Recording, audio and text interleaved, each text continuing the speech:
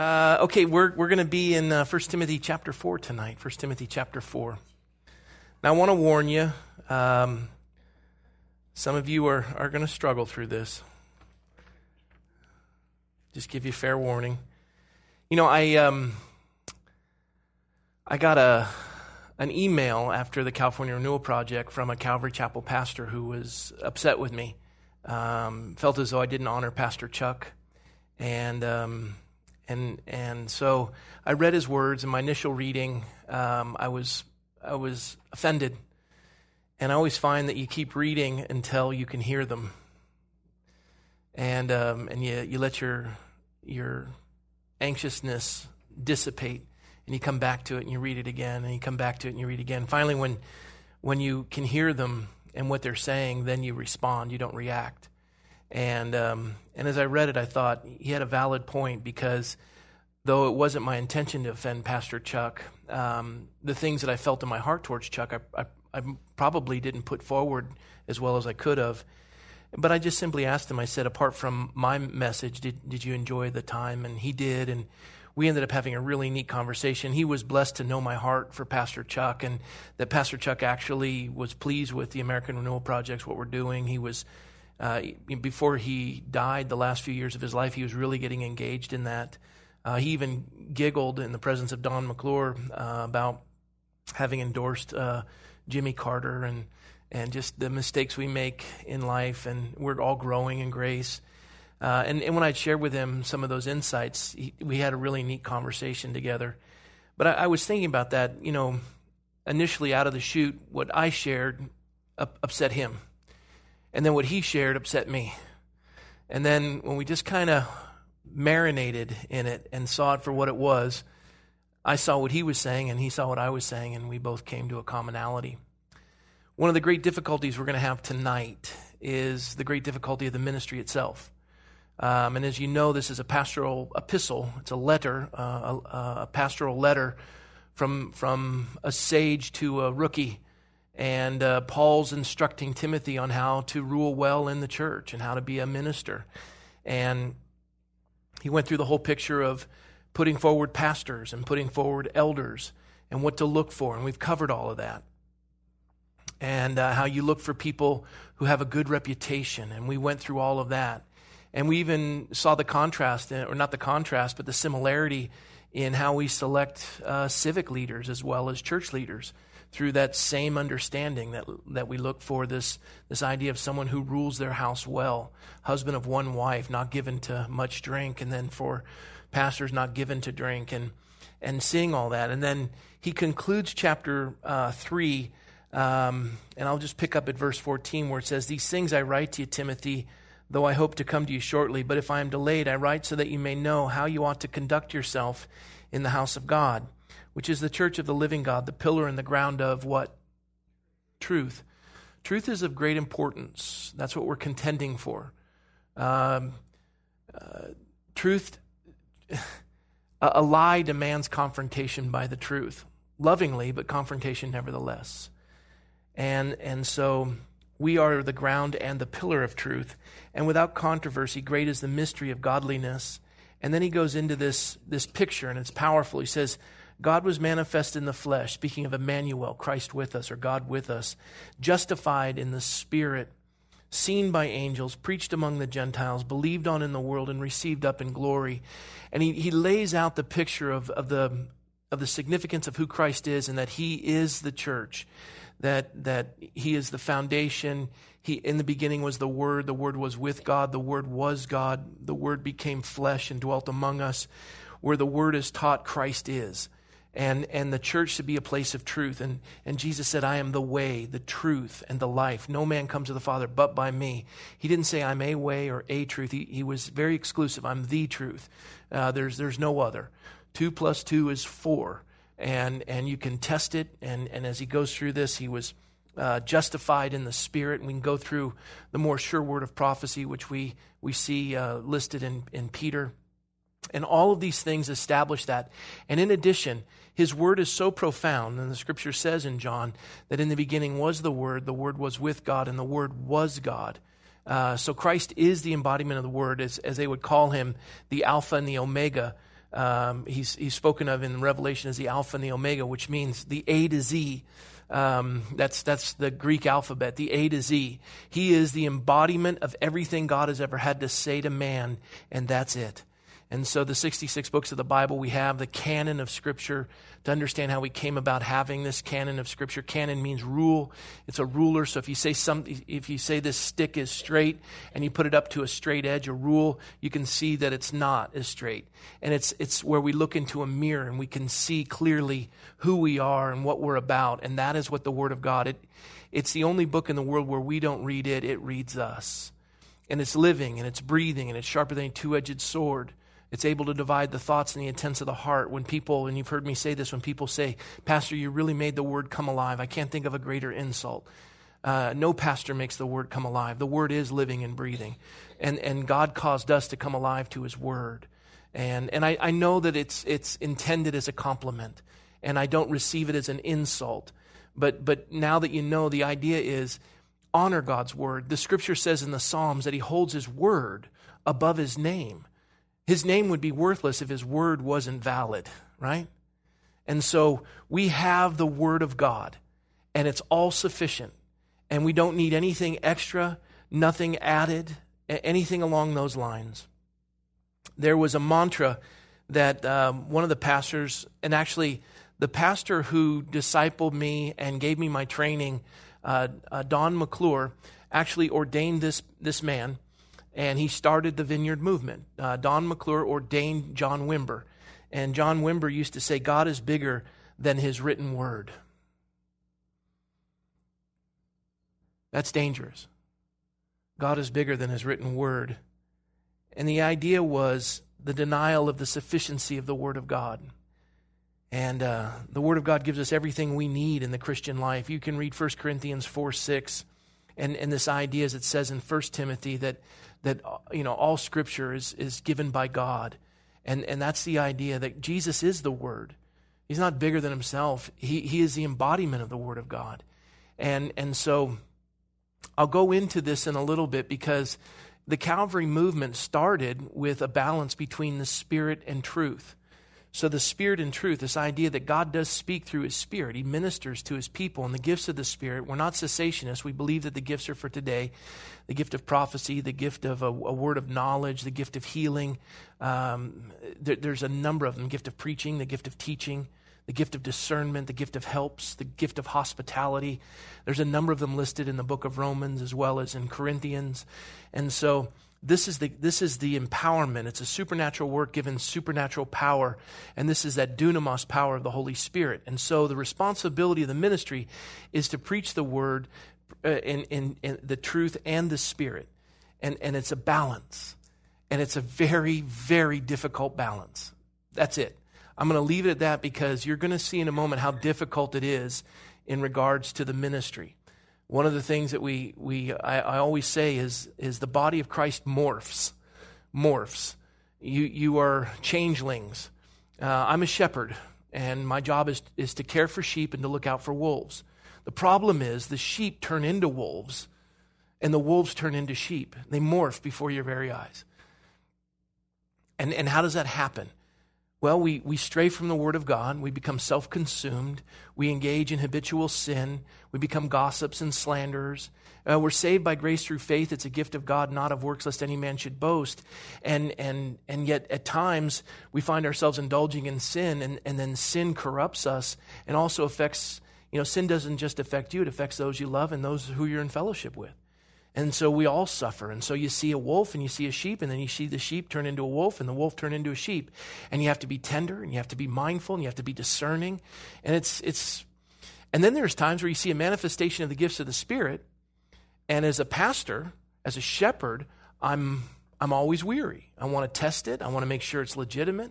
There's been times where we've done an afterglow service where we've waited on the Lord, and there's this real tenderness, and you can just see the Spirit of the Lord moving, and the edification of the body, and the idea of the gift of tongues, and the interpretation of tongues. And you'll see someone stand up and give what they believe is a word from the Lord in tongues, and then they'll do their own interpretation, and the interpretation would say something like this: God is commanding His shepherds to repent. And immediately I stop them. And I say that's not the gift of tongues. The only time that the gift of tongues is used in the Scripture, and this is the only way you know it, is rightly dividing the word of truth. And as Paul will write to Timothy in 2 Timothy 2:15, study to show yourself approved unto God, a workman who need not be ashamed, rightly dividing the word of truth. So you hear someone do that, and you'll say, wait a minute, that's not the gift of tongues, nor the interpretation of tongues, because any time that tongues is used in the Scripture, it's not God speaking to man, it's man speaking to God through psalms, hymns, and spiritual praises, making melody in their heart and praising the Lord. And that's the edification of the body. There's a prayer language, there's tongues. I've seen it used properly. Probably I can count the times where I've seen it used properly on one hand. The times where I've seen it not used properly, I can count on all of your hands and all your toes. And so you can see that I believe it's legitimate, but I'm very wary of the misuse of it and how it can be manipulated.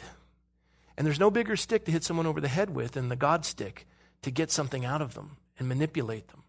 And so I have to walk this line as Timothy had to walk it, and so do you.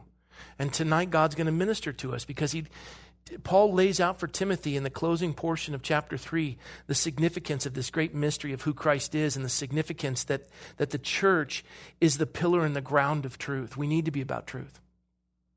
Today, as a councilman, and also applying this idea of deacons and elders and even looking at civic responsibility, because I don't change being a member of the body of Christ when I step into the civic world.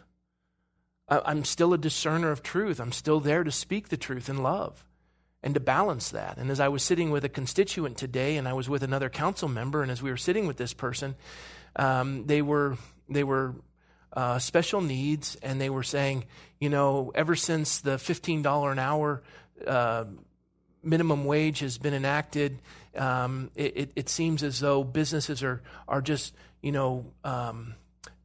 spiting the government and firing workers. And I said, when it gets to $15 an hour in 2021, I believe it is, I said, we as a church are going to be left looking at having to probably cut 3 positions. We won't be able to afford it. And it's not like I can tax the congregation and demand anything out of them. Who's going to pay for that? The government doesn't create wealth. It only divides it. And to mandate a $15 an hour label, and as I started to share with them, they understood it. But I also said, I understand your desire that people would be paid more. And there are folks that don't care for their workers, and that's ungodly as well. I said, but there's got to be wisdom and discernment in all of these things. And I had to speak that truth in love, because this is a person that has great need. And so this is the unique requirement of ministering to God's people. And tonight I'm going to show you 2 videos, and you're going to see how difficult it is. But let's begin with the study of the Word. And we're going to pick up in chapter 4. Let me pray. Lord, we ask your blessing on the study tonight. And I pray, God, that you would minister and you would touch hearts and prepare us. And just like the conversation with that other Calvary Chapel pastor, the initial study may just catch us off guard. But Lord, may we not react, but respond. And I pray, Lord, that we would marinate on these things and allow you, Holy Spirit, to lead us into all truth. Challenge me and correct me where I need to be corrected, and the same for all of us who are present. But Lord, we do ask that you'd be glorified. And Lord, unless you build the temple, we labor in vain. So may man decrease that your Spirit might increase tonight. In Jesus' name, amen. So 1 Timothy chapter 4, Paul writes to Timothy, he says, now, understanding how the authority of the church is lined up and where you find godly leaders and what you're to look for. Now, this is something, Timothy, that you've got to be mindful of because it's going to get ugly. It's going to get real ugly, Timothy. He says, now the Spirit expressly says that in the latter times some will depart from the faith, giving heed to deceiving spirits and doctrines of demons. Doctrines of demons.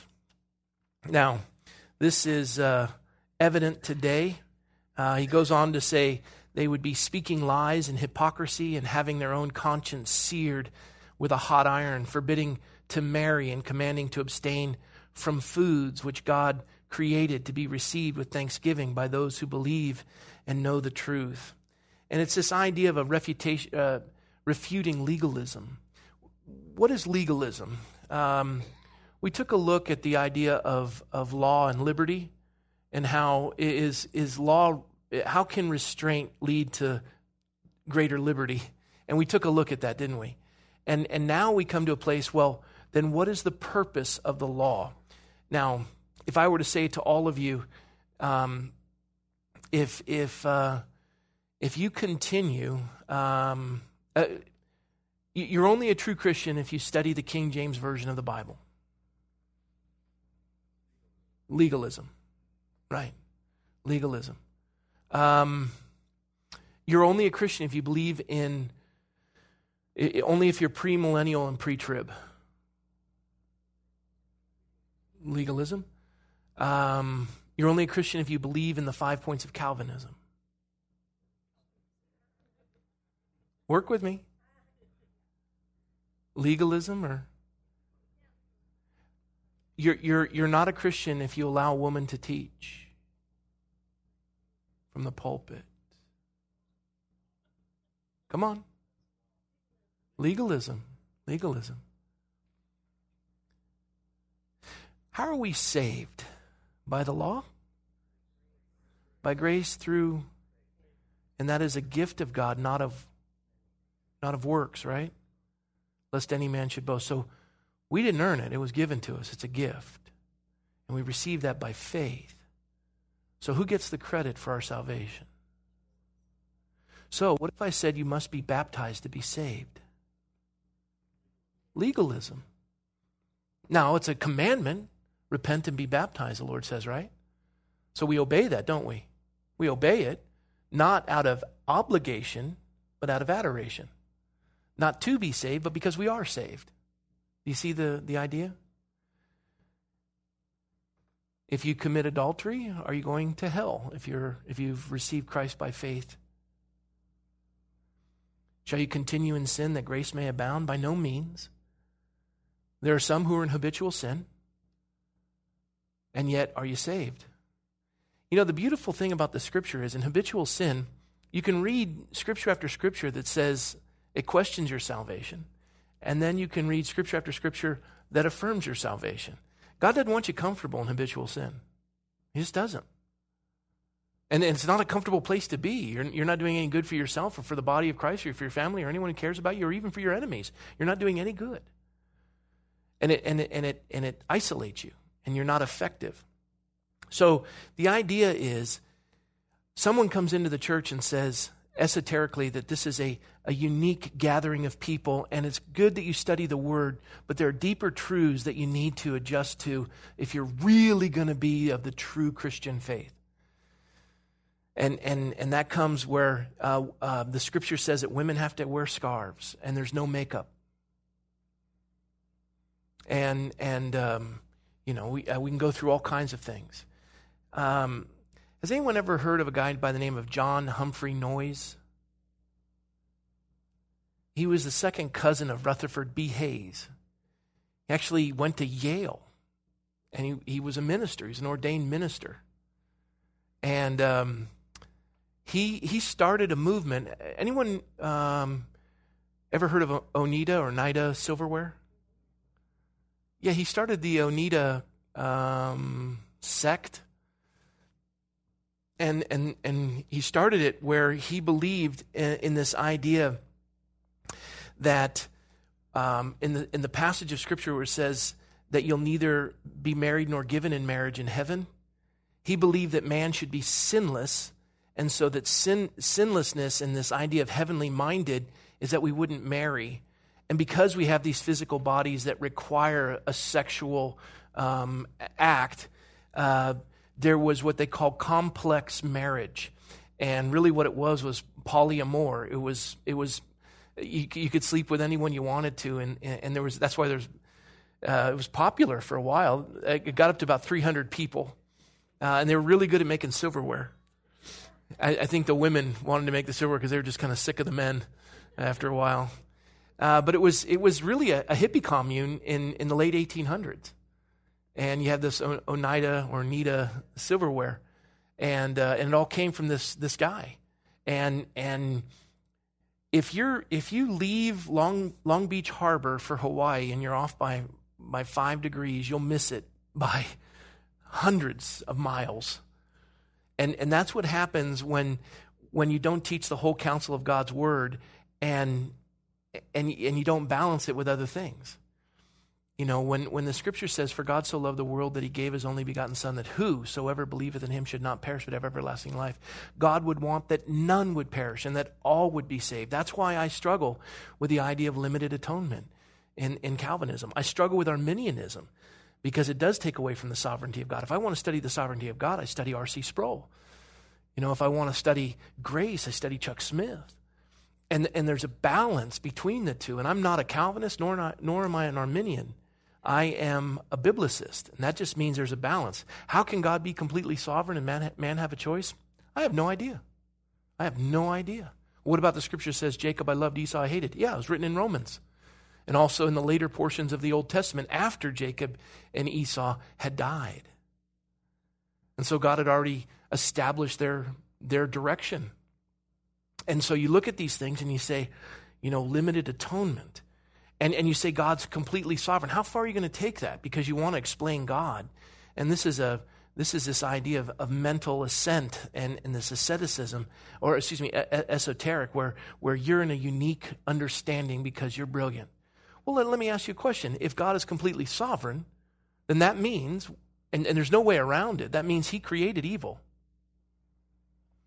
And he created some subject to destruction and others unto salvation. And he blames us in this idea of limited atonement. He blames us and he damns us for why we were created.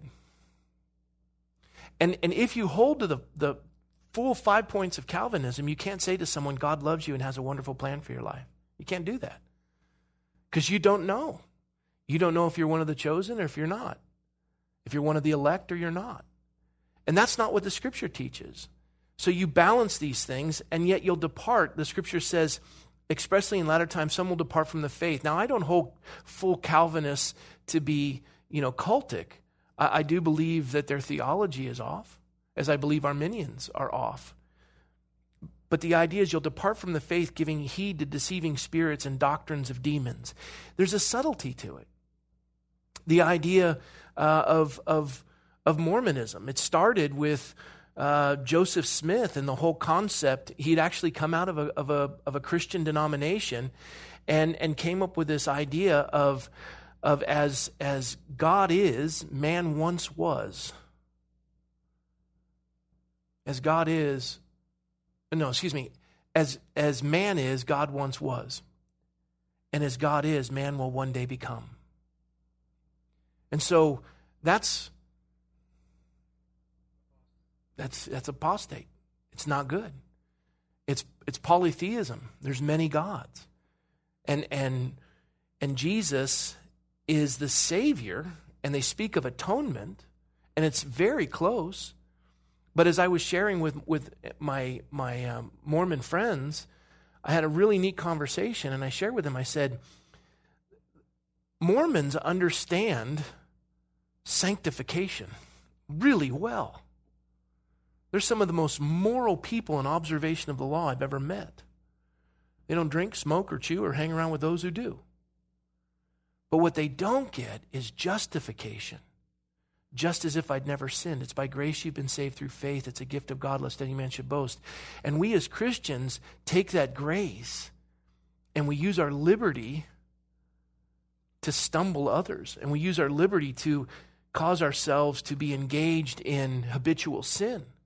And we see how close we can get to the edge. And we don't see the idea of liberty, this idea of freedom being the pursuit of good for the obtainment of excellence. Whereas Mormons apply the law and they succeed. Some of the wealthiest people in our community are Mormons. They tithe. They observe the law. Their families flourish. Christians in the body of Christ who have the same law avoid the law for the sake of grace to indulge in sin so that grace may abound. And their lives are a wreck. They don't tithe. They don't operate and observe the law out of adoration because they refuse to do it out of obligation, and they don't do it out of adoration. And we operate in the context of grace. So this is, and I told him, I said, wouldn't it be neat if you guys understood sanctification more? Or you guys understood justification more and we understood sanctification more? And that's my way of sharing with them the gospel. And I said, you can't understand justification because you're only saved by observation of the law. You don't know which heaven you're going to be in, whether it's the celestial, the terrestrial, the celestial. There's 3 heavens in Mormonism. I said, I know that I'm saved by grace through faith. It's a gift of God, not of works, lest any man should boast. I absent from the body, present with the Lord. I know if I died right now, I'd be in heaven, not because of what I've done, but because of what Christ has done. Now that should motivate me to be more sanctified, which I'm not in relation to you. And so this is that balance where they have strayed from the concept of justification by faith. They've applied the law. Others have done the same. Jehovah's Witnesses came out of another cult. Christian Science, Science of Faith and Healing, Mary Baker Eddy. A number of cults have come. And how do cults come about? It's straying from the Word of God. That's why the Bible says teach the whole counsel of God's Word. That's why we go through the entirety of the Scripture, so we have the whole counsel of God's Word. There are texts, as I've shared with you on Wednesday nights, I'd love to avoid as a pastor. I'd love to avoid those texts as a pastor. But our responsibility is to study, to show ourselves approved unto God, workmen who need not be ashamed, rightly dividing the entirety, the word of truth. And so we do that. And so when you don't, you tend to focus on your favorite doctrines. Seventh-day Adventists, not a cult, leaning towards legalism, not a cult. I believe them to be Orthodox Christians. Ellen G. White, I believe some of her writings are unorthodox, as I think some of my Seventh-day Adventist brothers and sisters agree. And their dietary laws and their observation of the Sabbath, they look at it by grace, and it's changed a lot in these last few years, especially the church that fellowships here. Simon is one of the most grace-filled Adventist pastors I've ever met. But there's that idea of legalism. And so what happens is this idea of doctrines of demons creep in. So a half-truth is a whole lie. Right? Because you seek to deceive. You seek to deceive. So when Abraham told Sarah to say to Pharaoh, tell them you're my sister, because when they find out you're my wife, they're going to kill me and take you. So tell them you're my sister. Now, she was, strangely enough, his half-sister. She could say that in obedience to her husband, and if they asked her the truth, she'd say, well, I'm also his wife. But she could say in obedience to her husband, yes, I am his sister. For her, it was obedience to her husband. For him, it was the attempt to deceive. And a half-truth is a whole lie.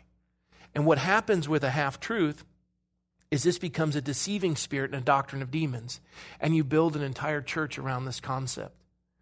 And we went through this. I mean, I remember, any of you ever studied the Nephilim? Anyone ever heard of the whole Nephilim thing? Yeah, this idea of giants. And have you ever, the Y2K phenomena? You know, everyone was concerned about Y2K, and it was a glitch in the computer system, and it didn't have enough data or whatever, and the whole world would explode the minute. And that was Chuck Missler who started all that. And he came into the Calvary movement. Everyone bought it for a season, and it was just ridiculous. And he was trying to give away I remember the cassettes, he was trying to give them all away as the clock was getting closer to 2000, and he was nervous. And I remember being up on the hill on, December 31st, 1999 with all the youth group kids, and the parents were scared to let the kids go up because they thought the whole world was going to explode. And we said, well, no, we'll be in the safest place. We'll have our own water supply and food, and we'll just watch the valley below burn. And of course, all that happened was some blinking light in Moscow, nothing. But one man took a portion of Scripture, and built this whole thing with the Nephilim, and built this whole thing, and it sold. He made an enormous amount of money, and now you don't hear about him. He was actually one of the best expositors of Scripture. I believe him to be a Christian. His wife Nancy is an amazing teacher. But he was dead wrong on that. And I know people in our church in San Jose that sold everything they had and moved to Montana and bought a compound and emergency supplies, and they're still up there. And their kids were warped because of the folks. People are affected by these doctrines. And what Paul's telling Timothy is you've got to have a balance. These are going to be deceiving spirits, doctrines of demons, speaking lies and hypocrisy. Speaking lies and hypocrisy. in the Calvary movement, what is that? Sorry, that's going to be on the... In the Calvary movement, we started with a guy by the name of Lonnie Frisbee. Anyone ever heard of Lonnie Frisbee? Lonnie Frisbee was a very charismatic guy. And he's the one who kind of was used of the Lord to start this transformation of music. The body of Christ was, no syncopated rhythms. The church would be divided whether you had a piano or an organ. That's how heavy it was back then. And they brought in these demonic instruments, guitars and drums, God forbid, syncopated rhythms. And Lonnie Frisbee, and it was the whole Jesus movement. And it was actually Maranatha music attached with this expository teaching of Chuck Smith that created this Calvary Chapel move of God. 10,000% growth, 1,600 churches around the world since 1966. Expository teaching of the Word of God. And these hippies that had burned out would sit for hours, sometimes 3 hours, going through entire books of the Bible as Chuck would just teach. And they would sit there. And they were all burned out hippies, and they'd gone to find themselves, and now they were being absolutely transformed by the Word of God, and people were being saved in droves. And they were drawn by the music and by Lonnie Frisbee, and the gifts of the Spirit were being made manifest, and people were being healed, and amazing things were happening.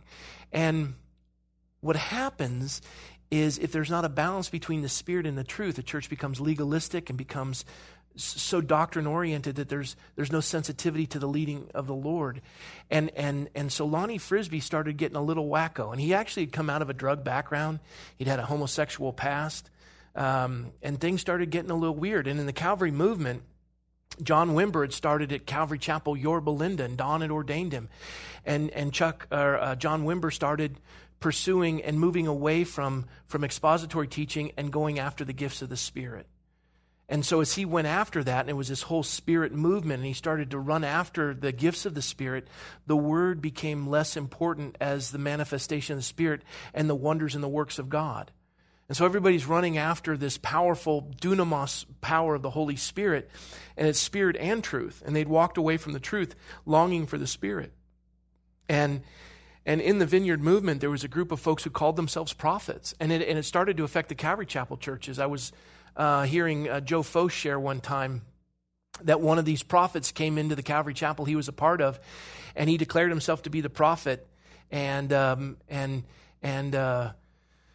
got a little weird. Have you ever heard of, so as the Kansas City Prophets, Paul Cain was one of them, and Paul Cain declares himself to be the prophet, and the Kansas City Prophets said, well, Paul Cain submitted to us, and Paul Cain said no, and you had Mike Bickle, and a number of others, they said, no, he submitted to us, and it was kind of weird, and Paul Cain began to be the prophet, and he would go up and prophesy on people, and he would speak into their lives, and people would line up for it, and Paul Cain said he had this anointing from the Lord, and from his mother's womb, God had set him apart, and that he was not to marry, so that he remained pure before the Lord, and so Paul Cain gets up to do a funeral for a man who had passed. And Joe Focht is in this, and all the Calvary Chapel guys at Calvary Chapel Church. Paul Cain gets up to speak at this man's funeral, and the wife of the man who died stands up and begins to berate him and say, my husband wrote me a letter because this man had committed suicide. My husband wrote me a letter and told me that he committed suicide because you were having a homosexual relationship with him. And of course, as we know, Paul Cain ended up, he was an alcoholic and a homosexual. After 3 ministers defellowshipped Cain in October, he admitted to charges and asked Christians to forgive him. Veteran charismatic minister Paul Cain issued a solemn apology on January 31st in which he repented for immoral behavior and pledged to seek counseling for his alcoholism. Celebrated in the charismatic circles for his accuracy as a New Testament prophet, Cain was disciplined and disfellowshipped by 3 church leaders last fall after they determined he had engaged in a pattern of unbiblical behavior that included heavy drinking and homosexuality. I know Mike Bickle. It was Rick Joyner, Mike Bickle, Jack Deere. I don't know Jack Deere. They released their charges on October 19th in a statement on the internet. They also said Cain was unwilling to submit to a restoration process. Cain initially denied the charges in a statement on his own website, maintaining that his reputation was being attacked, but 3 months later he decided to come clean. I'm as guilty as I can be, he told Charisma magazine. I'm going for counseling. I'm getting as much help as I can. Joyner, Bickle, and Deere made their initial charges public because they found proof that Cain was involved in long-term homosexual activity and often got drunk and sometimes in public. And he did this at that. And Joe Foch was a new believer. He's the pastor of Calvary Chapel, Philly. He leaves there going, oh man, what happened? And he gets to this new church, and they have a guy by the name of Rodney Howard Brown come in. Anyone ever heard of him? Rodney Howard Brown comes in, and he begins to do this laughter movement. And listen, balance, Rodney Howard Brown. Calvary Chapel wouldn't be here without Lonnie Frisbee. I believe that there's manifestations of the gifts of the Spirit, and I believe that God moves in profound and powerful ways. But when you remove the Word of God in the teaching and in any church gathering, it gets real strange.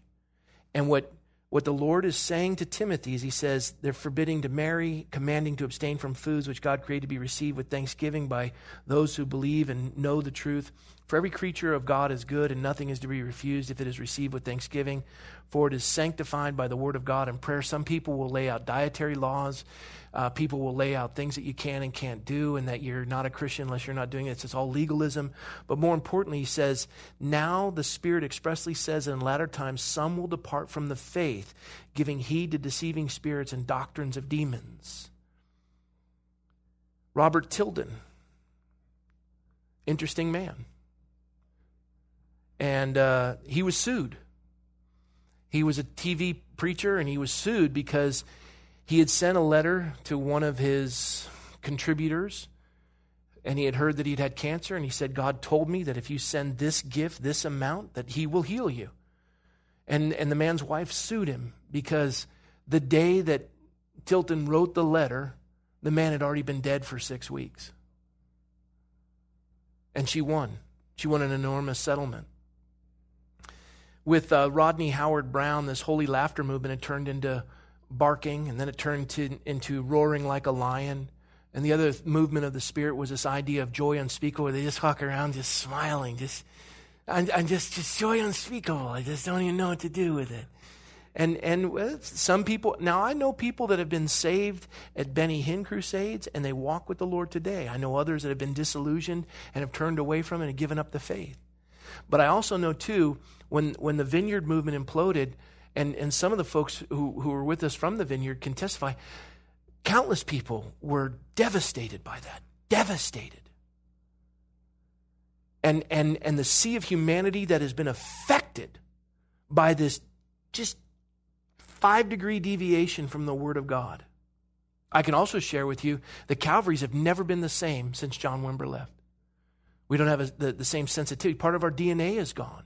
There is a balance in what God desires, but it must be word-centered. And it's so affected me that I remember being in an Afterglow service when I was a brand new minister over on Skyline, and it was a really precious moment. And this woman gets up and starts singing show tunes and saying she's empowered by the Spirit, and she's doing Sinatra show tunes, and it was just Quenchville, the whole place. And I had to go sit her down, and I just thought, what's the point? Every time I do this, there's going to be some knucklehead that's just going to go off. They want the attention, they want everything drawn to them. And yet I've met people who are so sensitive to the moving of the Spirit of the Lord that there's a part of me, I don't want to throw that out. But I've been so scarred by it. Can anyone relate to that? And so when we get to this place, this refutation of legalism and this idea that God wants us to walk in the Spirit, but he also wants us to test the Spirit and to see if they're of the Lord. This idea of Christians never being sick, the health. I've never met a man or a woman who's died of good health. Think about that. You die of the last thing you had. We're in a fallen world with disease. We're affected by sickness. Sickness isn't sin. And to abstain from food, you can just read the book of Acts, and you can see when the sheet came down, and that's why I love going to Israel. And when we get to Caesarea, I always take him to Joppa. And I take him to the house of Simon the tanner. And I go, this is where bacon became legal. It's one of my favorite spots. So take a look and look how difficult it is in the body of Christ, because Mike Bickle at International House of Prayer, I count him to be a friend. They've prophesied over me. I've had people prophesy over me, and I was touched by some of the things they said, and they ministered to me. There are others that have prophesied over me, and it was just a complete joke. There's some that have prophesied over me and got it right, and they prophesied over me again and got it wrong. And there's a part of me that I want to boot them, and there's a part of me that I listen to them again. I've had times where I've been in a meeting where somebody comes up and they're praying for me to speak in tongues, and they're waiting for me to be slain in the Spirit. I was a young Christian. They've got their hand on my head, and they're shamanamana, and I'm not going down. I'm like, what are you doing? What are you? And they're rebuking me because I am not yielding to the Spirit of God. Well, that's intimidation. God loves a cheerful giver, not out of guilt or compulsion. They're compelling me, and I'm not moved by it. I was turned off by it. I remember one time I knew enough Russian, my daughter's Russian, I know enough Russian that when a man comes up to me and says a prayer language, I remember I was at Tulane University, he's praying over me, and I just wanted him to go away. And he wouldn't stop, and I'm being polite. Have you ever met someone like that? You want to be polite, and they're abusive. They just won't go away. And he wouldn't stop, and he's my elder, and he wouldn't stop unless I spoke in a prayer language. So I just mumbled something for his sake so he'd go away. I knew what I was doing. I was just trying to be polite, and I just mumbled so he'd just go away. And he goes, praise God, the Lord revealed to me that you are speaking Russian. God gave you the Russian language as a gift. I thought, I am going to get as far away from you as humanly possible. I remember one time I was at a Methodist church, I was a brand new Christian. The guy called me up and he says, you're a strong and strapping fellow, and God has his hand on you, and you're going to catch the folks who are slain in the Spirit. And I didn't even know what it was. I was going there because the Methodist church I was attending, the lady was really liberal, and it was a female pastor. I didn't know anything about church. I just knew that I wanted something more, and I couldn't figure it out. And all of a sudden, they would lease out the facility to this traveling church, and they're doing the slain in the Spirit. And where's the slain in the Spirit part? It took me years to read. They go, it was when Jesus in the Garden of Gethsemane, and he spoke, and all the Roman soldiers fell down, and the 178,000 Assyrians were slain in the Spirit, and Saul was knocked off his horse. That's slain in the Spirit. And so he's coming up, and he's hitting people, and I'm having to catch him. And they're shaking on the ground. I'm thinking, I know first aid. I'm a Boy Scout. Is there anything I can do for you? And they come and cover them, and I'm going through this, struggling over it. I'm candidly sharing with you. I am struggling over this. And yet I'm there. And I stepped back and I thought, and when the man came up to me and goes, slain in the Spirit, and he's pushing on me, I was offended by it. And let me ask you, what does the world think of this? Are they amazed at us? The only time you see in the Scripture slain in the Spirit is where a non-believer comes in and says, surely the presence of God is in this place, and they fall down in repentance. And the idea is, what is the fruit of all of it? Do we have the Tilton one? Yeah, show this. I'm just getting into a prophetic vein. Someone with a digestive tract problems, quickly call. There's a miracle for you. Intestinal problems. Someone with similar intestinal problems. We've seen several people being delivered from the colostomy bag. Disability with a child, some type of a learning disability. We've seen many, many children healed. We've seen midgets grow. We've seen arms and legs that stop growing because the growth cells that stop. I don't make this stuff up. We have thousands of testimonials documented by people's lives that have been changed. All of his prayer requests were found in the dumpster. They just take the checks out and put the prayer requests in the dumpster.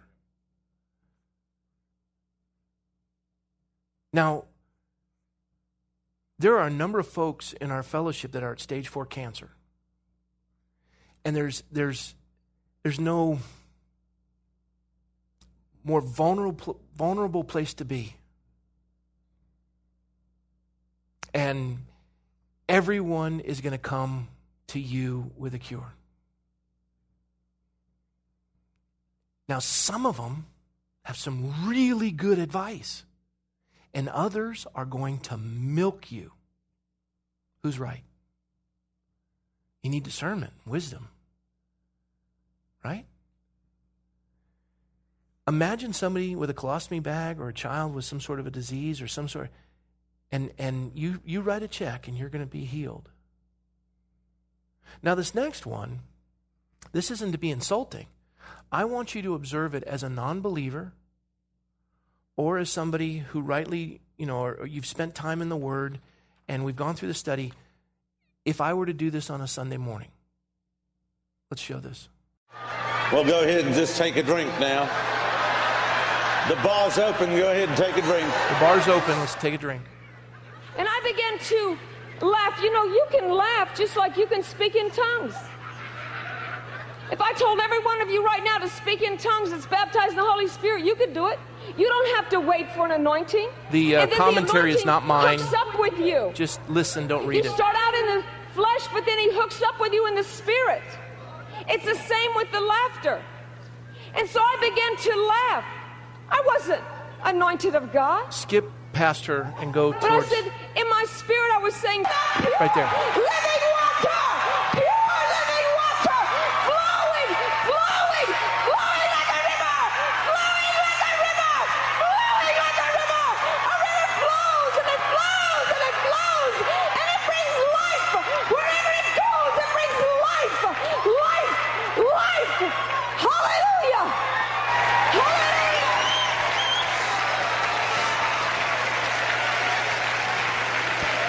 Now, Rodney Howard Brown was part of the Calvary, and he would speak at Calvary Chapels.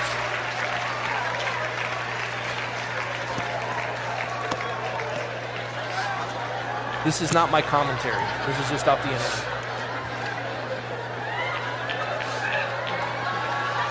Well, go ahead and just take a drink now. The bar's open. Go ahead and take a drink. Go ahead, just take a drink. Just start off in the natural. You'll end up in the Holy Ghost. Just start off in the natural. Just start off, ha, ha, ha, ha, ha, ha. Just start off in the natural. You end up in the Holy Ghost. Just start off in the natural. You'll end up over in the realm of the glory.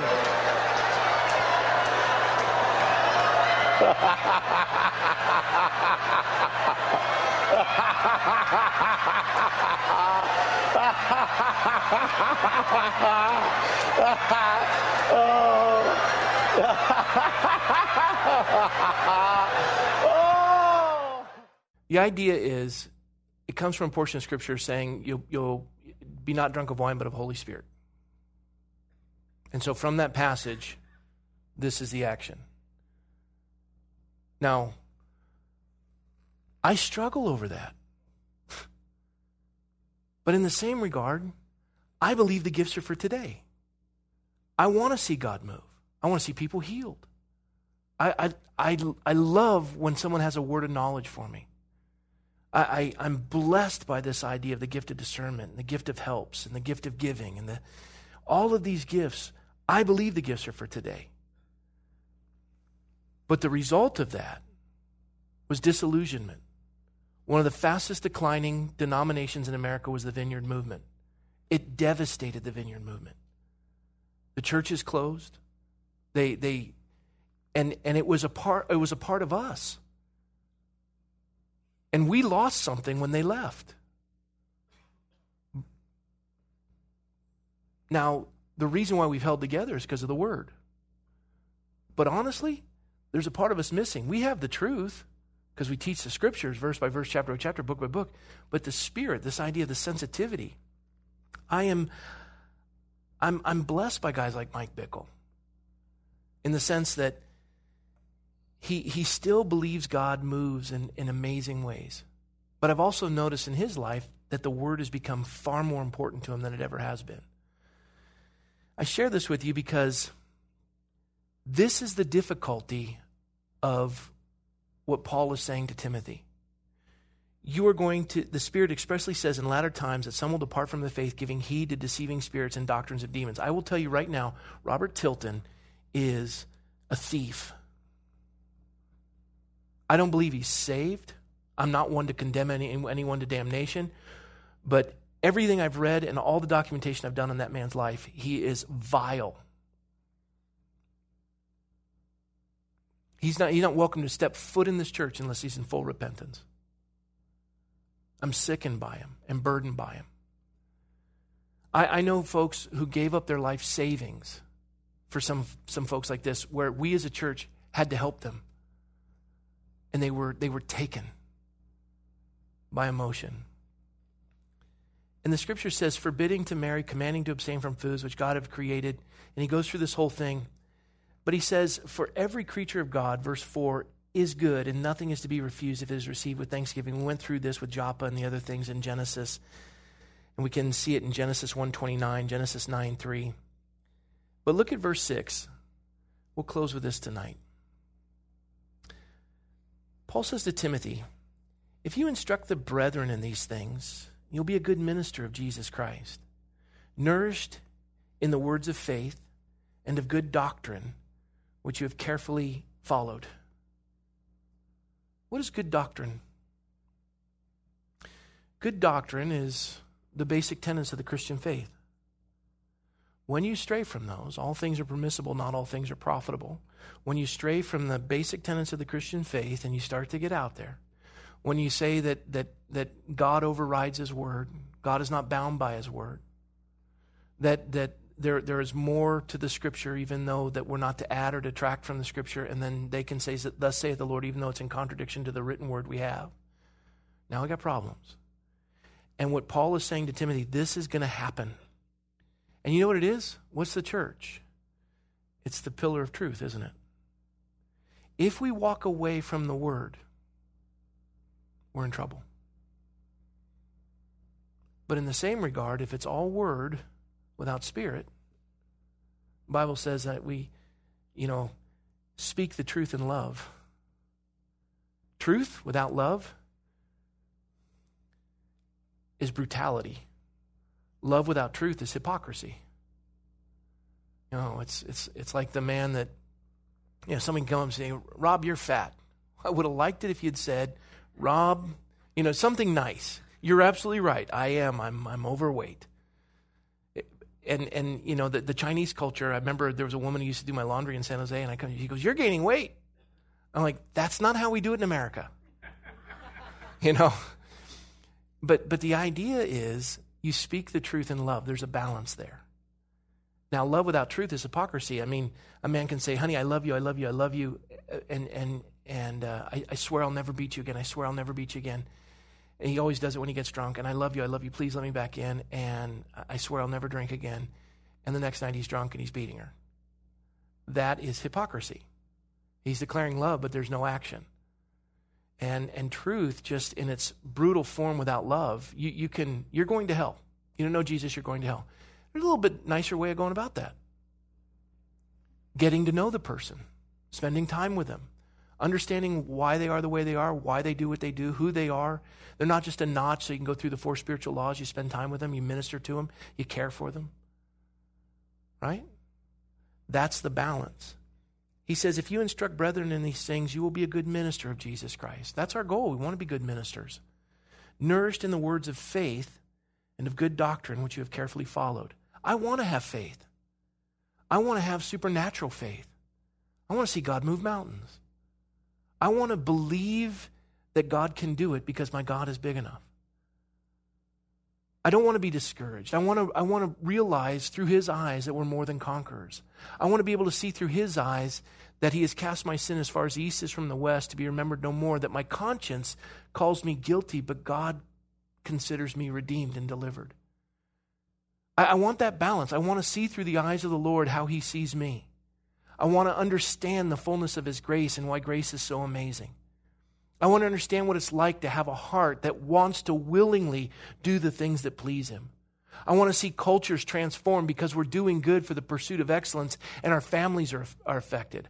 I want to see the balance of justification and sanctification. I want to see God move in our churches. And I'll tell you what, why do we pray? Is it an exercise in futility? Prayer is calling out to God and asking all of the blessings of heaven to fall upon a land to do for us what we can't do for ourselves. There has never been a revival anywhere in the world that hasn't first started by concentrated prayer. What is prayer? It's an act of faith. I can preach all day on prayer, but you want to reduce the church down to nothing? Call for a prayer meeting. Nobody wants to go to a prayer meeting. Nobody. It's an act of faith.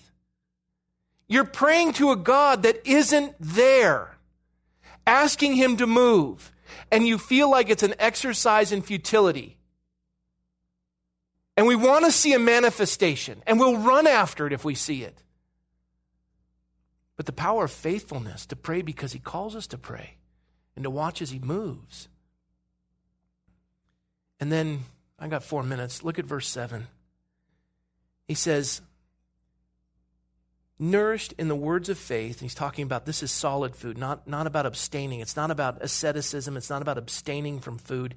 It's about nourishing yourself on the bread of life, the word of God, the word of faith and of good doctrine, which you have carefully followed. Verse 7, but reject profane old wives' fables and exercise yourself toward godliness. Speculative, all these things, these theories, avoid those. You know, people send me emails all the time about stories, and it takes me about 5 seconds to just go to Scopes, test it, and go, this is hokey. And I send it back. I go, if you're going to put it out on the internet and you're going to represent the truth, you might want to fact check, especially when you copy your non-believing friends. And you know what Abraham Lincoln said? His quote, you can't believe everything you read on the internet.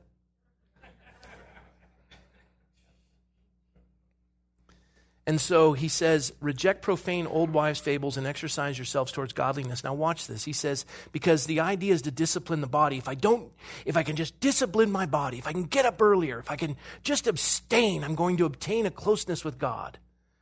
And he says, for bodily exercise profits a little. He didn't say it doesn't profit at all. Profits a little. And I would do well to apply a little exercise, as would probably all of us. Amen? But here's a question for you, especially for your exercise freaks. Look what he says here. But godliness is profitable for all things. Do you spend as much time in the Word as you do exercising your body? Because I got news for you.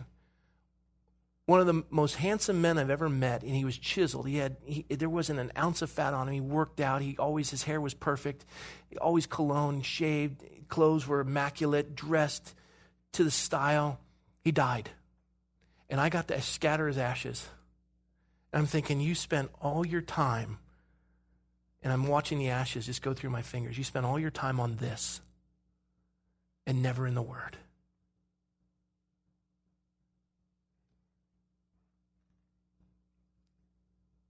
Godliness profits in all things. What is godliness? Doing good to obtain excellence. Honoring the law, not out of obligation, but adoration.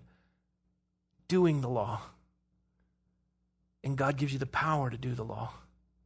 And it profits you. It profits your family. It profits your community. It profits your church. You're not a taker. You're a giver. You're not a ministry. You're a minister. Right?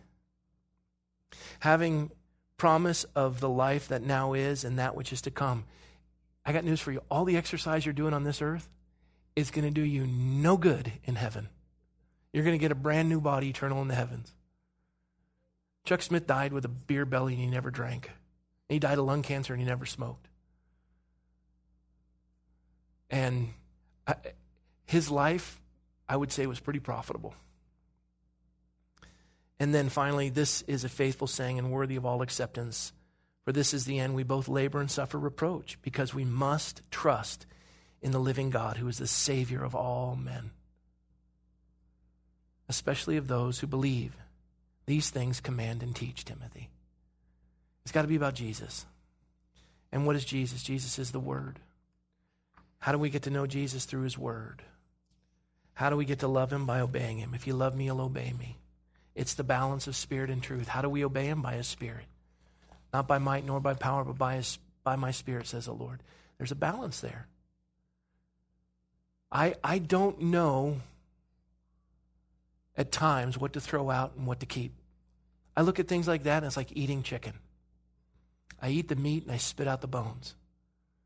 And it's the only way I can walk this balance of believing that the gifts are for today, because I still want to be sensitive. And people come up to me with the weirdest things, and I get all kinds of stuff. And I have a little file that if it ever comes true, I'm like, okay, well, that person, I got news for you. The other file of throwaway is way thicker.